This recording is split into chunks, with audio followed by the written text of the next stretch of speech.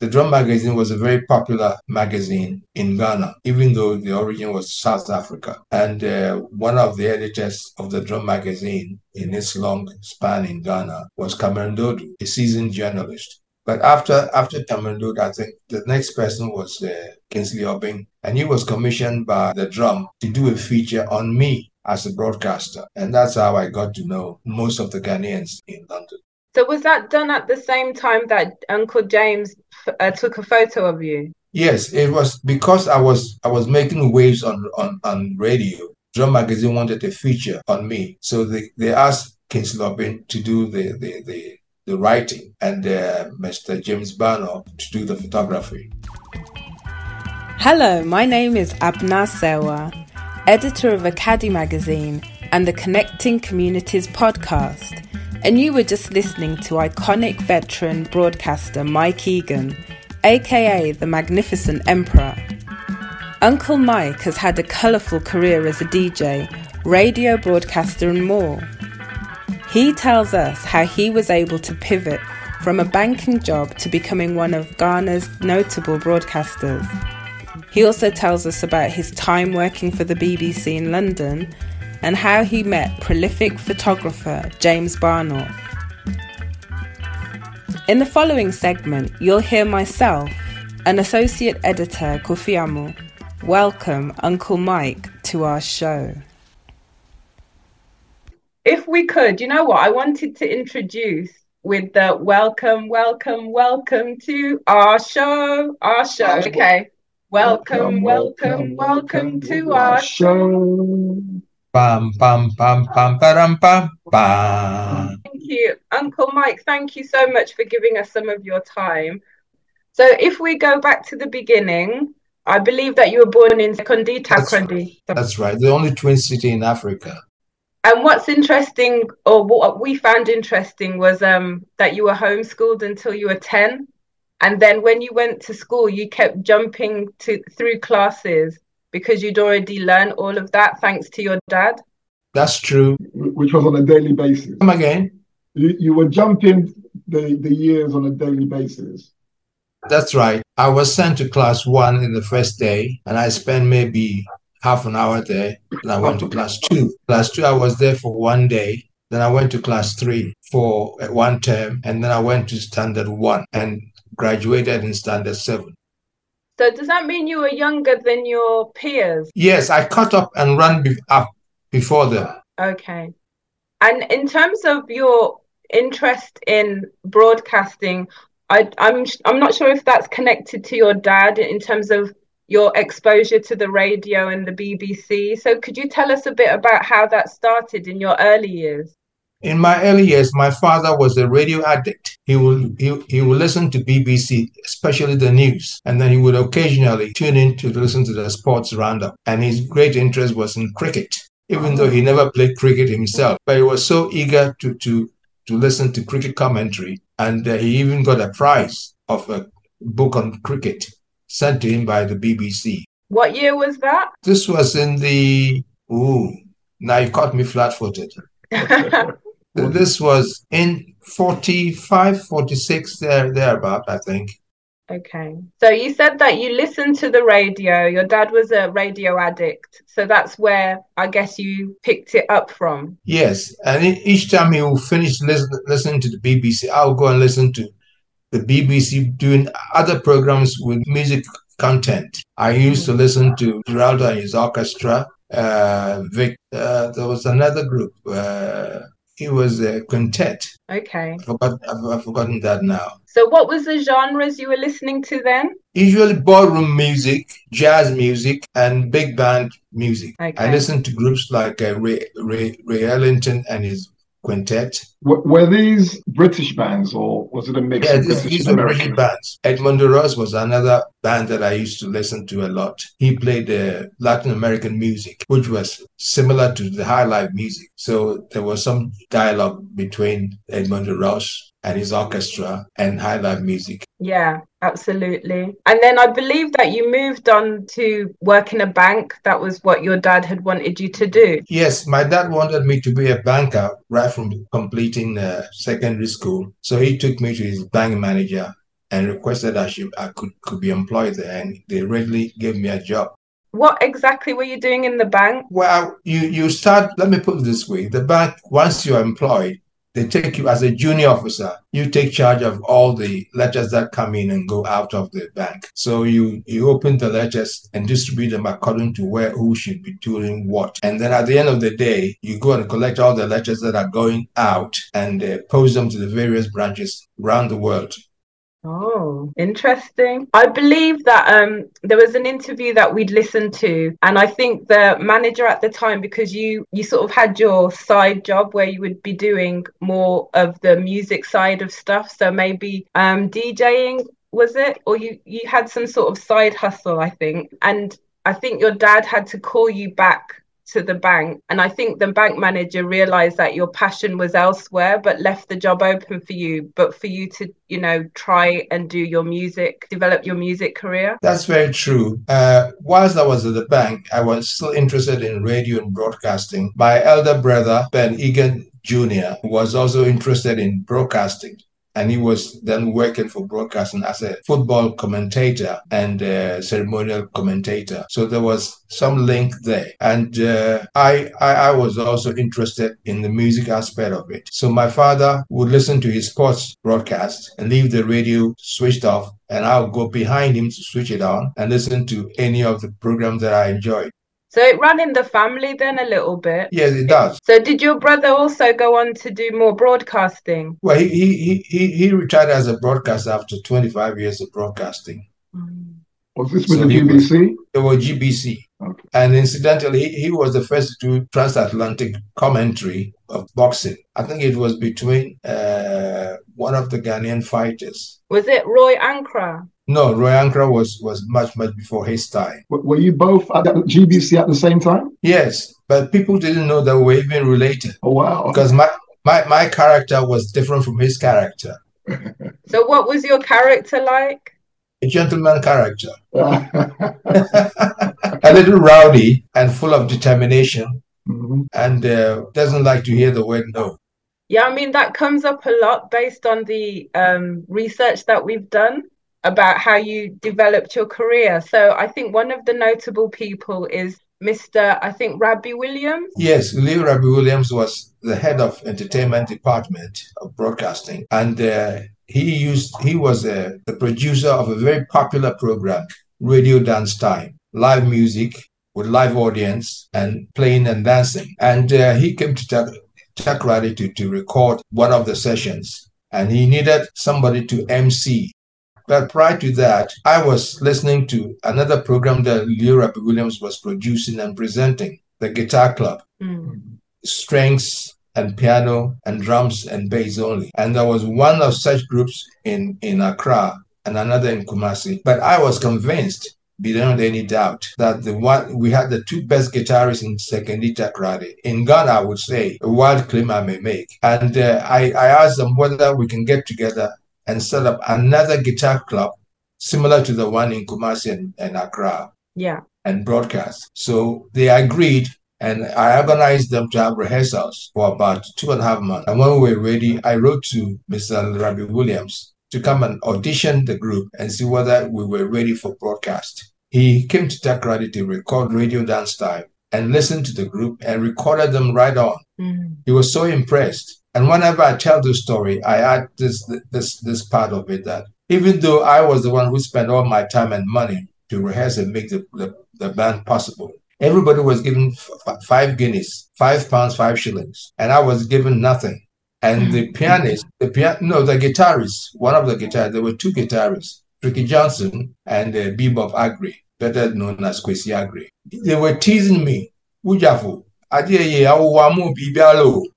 typical Sekondi Takoradi Fanti. And they were teasing me, but I didn't mind. I was just totally satisfied. What was the name of the band? Sekondi Takoradi Guitar Club. And then what happened to them in terms of their success afterwards? Well, it didn't last that long, knowing musicians and the way they behave. Everybody wanted to be given loads and loads of money without making the effort to produce anything.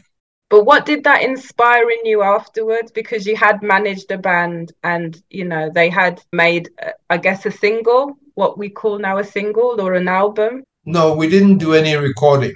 Okay. The recordings that were made were not broadcast, were not commercialized, property of GBC.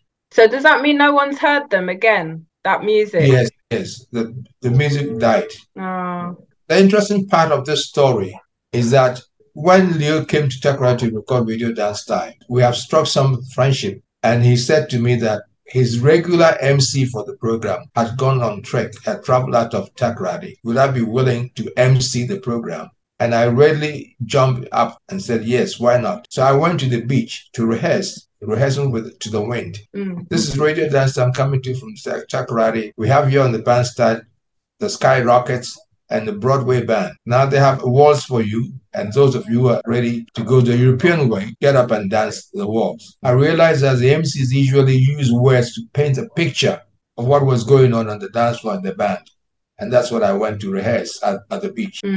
One thing that I found really interesting about your career is you being in the right place at the right time and being able to have really great mentors that helped you. So Mr. Williams is one of them that you mentioned. But I think even when you went to Britain as well.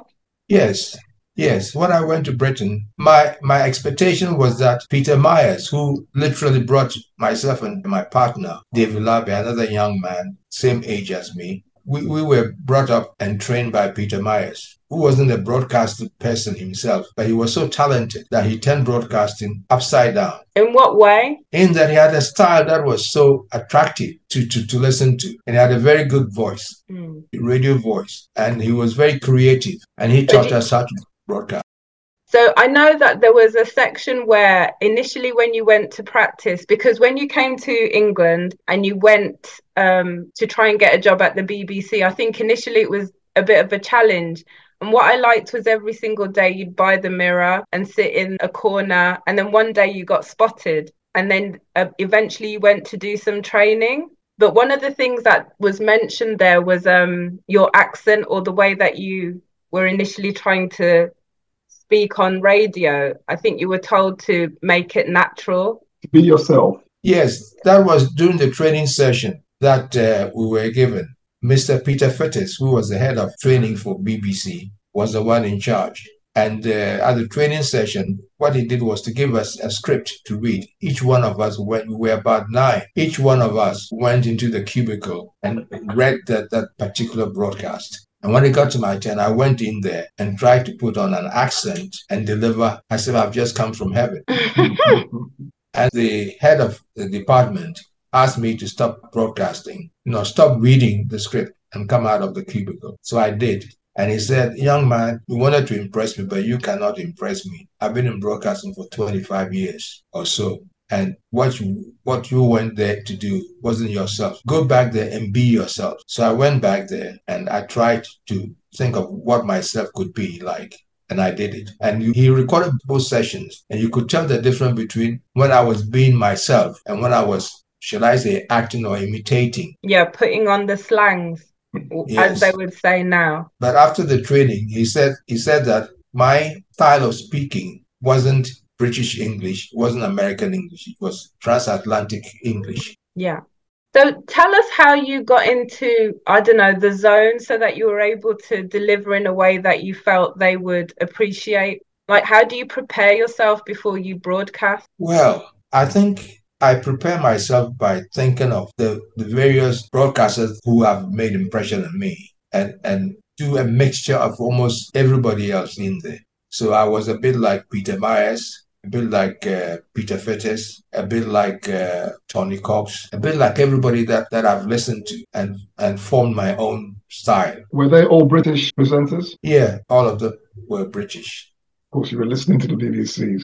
You know how you speak now? Is that what you were channeling at the time? Is this what the outcome would have sounded like if we'd heard you then? I think it's slightly different from what I used to do. Having been in Ghana all these years, you get swallowed by the Ghanaian expressions and speaking. So I've been adulterated with Ghanaian English. So what year are we talking about when you came to England?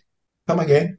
When you came to England and you were at the BBC, Because I believe you were in England for 4 years. So was that in the early 60s? Yes, 66 to 1970. I arrived in 66, in May 1966. Came back to Ghana in February 1970. So that was quite an exciting period. I mean, the swinging 60s, 1966, Britain, England won the World Cup, the first time ever. And only time. and only time so far. I mean, what was it like being in London at that time? There were not many Africans then in England. There were very few, and we bonded together most of the time. Everybody knew everybody, and we could visit one another without notice. So who did you know, who we know now, that was in London at that time? Oh, James Barnor is one of them, the photographer, the legendary photographer. He was one of them. Kingsley Obin, the author of the feature in Drum magazine. People like John Bankole Jones, who was a legal practitioner, but we were all freelancers at the BBC. In your meeting with Mr. Barnor, the drum play was based on that. How was that experience? The drum story was a production by Kingsley Obin, who was then doing feature writings for the Drum magazine. The Drum magazine was a very popular magazine in Ghana, even though the origin was South Africa. And one of the editors of the Drum magazine in its long span in Ghana was Cameron Dodu, a seasoned journalist. But after Cameron Dodu, I think the next person was Kingsley Obin, and he was commissioned by the Drum to do a feature on me as a broadcaster. And that's how I got to know most of the Ghanaians in London. So was that done at the same time that Uncle James took a photo of you? Yes, it was because I was making waves on radio. Drum magazine wanted a feature on me, so they asked Kingsley Obin to do the writing and Mr. James Barnor to do the photography. Okay, so was that the first time you met Uncle James when he took photos of you? No, I have met him earlier. Earlier, as in that day, or earlier in life? In life. That's I didn't know him. I didn't know him in Ghana. Okay. It was in London that we met for the first time. Because is this because we're meeting in the same circles? Yes, Ghanaian parties, we go and we meet ourselves there. And I think I met him at one of the parties. He was taking photographs. So maybe this is a good opportunity for us to explain the play to you. So what happened in the play is that the impression we got was that was the first time that you were meeting in the play. So he came to the BBC Bush House and you started a conversation, and the idea was to take photos in the BBC studio, but I think it wasn't conducive for whatever reason, and then he decided to take it outside, and that's why we have the picture that we have. But part of what they talked about was almost like the discussion about identity and how to develop Ghana in a way, or influence the direction of Ghana. And one of the discussions was, is it necessary to be in Ghana to do it, or is it necessary to be home? And with you two, it seemed like you were the one who was going to stay and Uncle James was the one who was going to go back. He felt like to make change, you've got to go back. So that's kind of the really summarized version of the play. So we've always wondered. Sorry. I think that's a good storyline, but I don't think that story is like that. As Ghanaians, we met several times at different occasions where Ghanaian activities are taking place. But the storyline is good for the public. Okay. So what is your view, though, given that was the discussion of the play and reflecting on it now? How do you feel? Does one need to be back in Ghana to make a difference, or can we also make a difference being out in the diaspora? That's a debate that many Ghanaians had whilst in England. There were people who thought that you should come back home and help build the country, and others say that you can do it without coming back home. So that was nothing new. It was a debate that is still there. I'm sure in your time, you have also met people who want to come back home and help change the lifestyle of Ghana.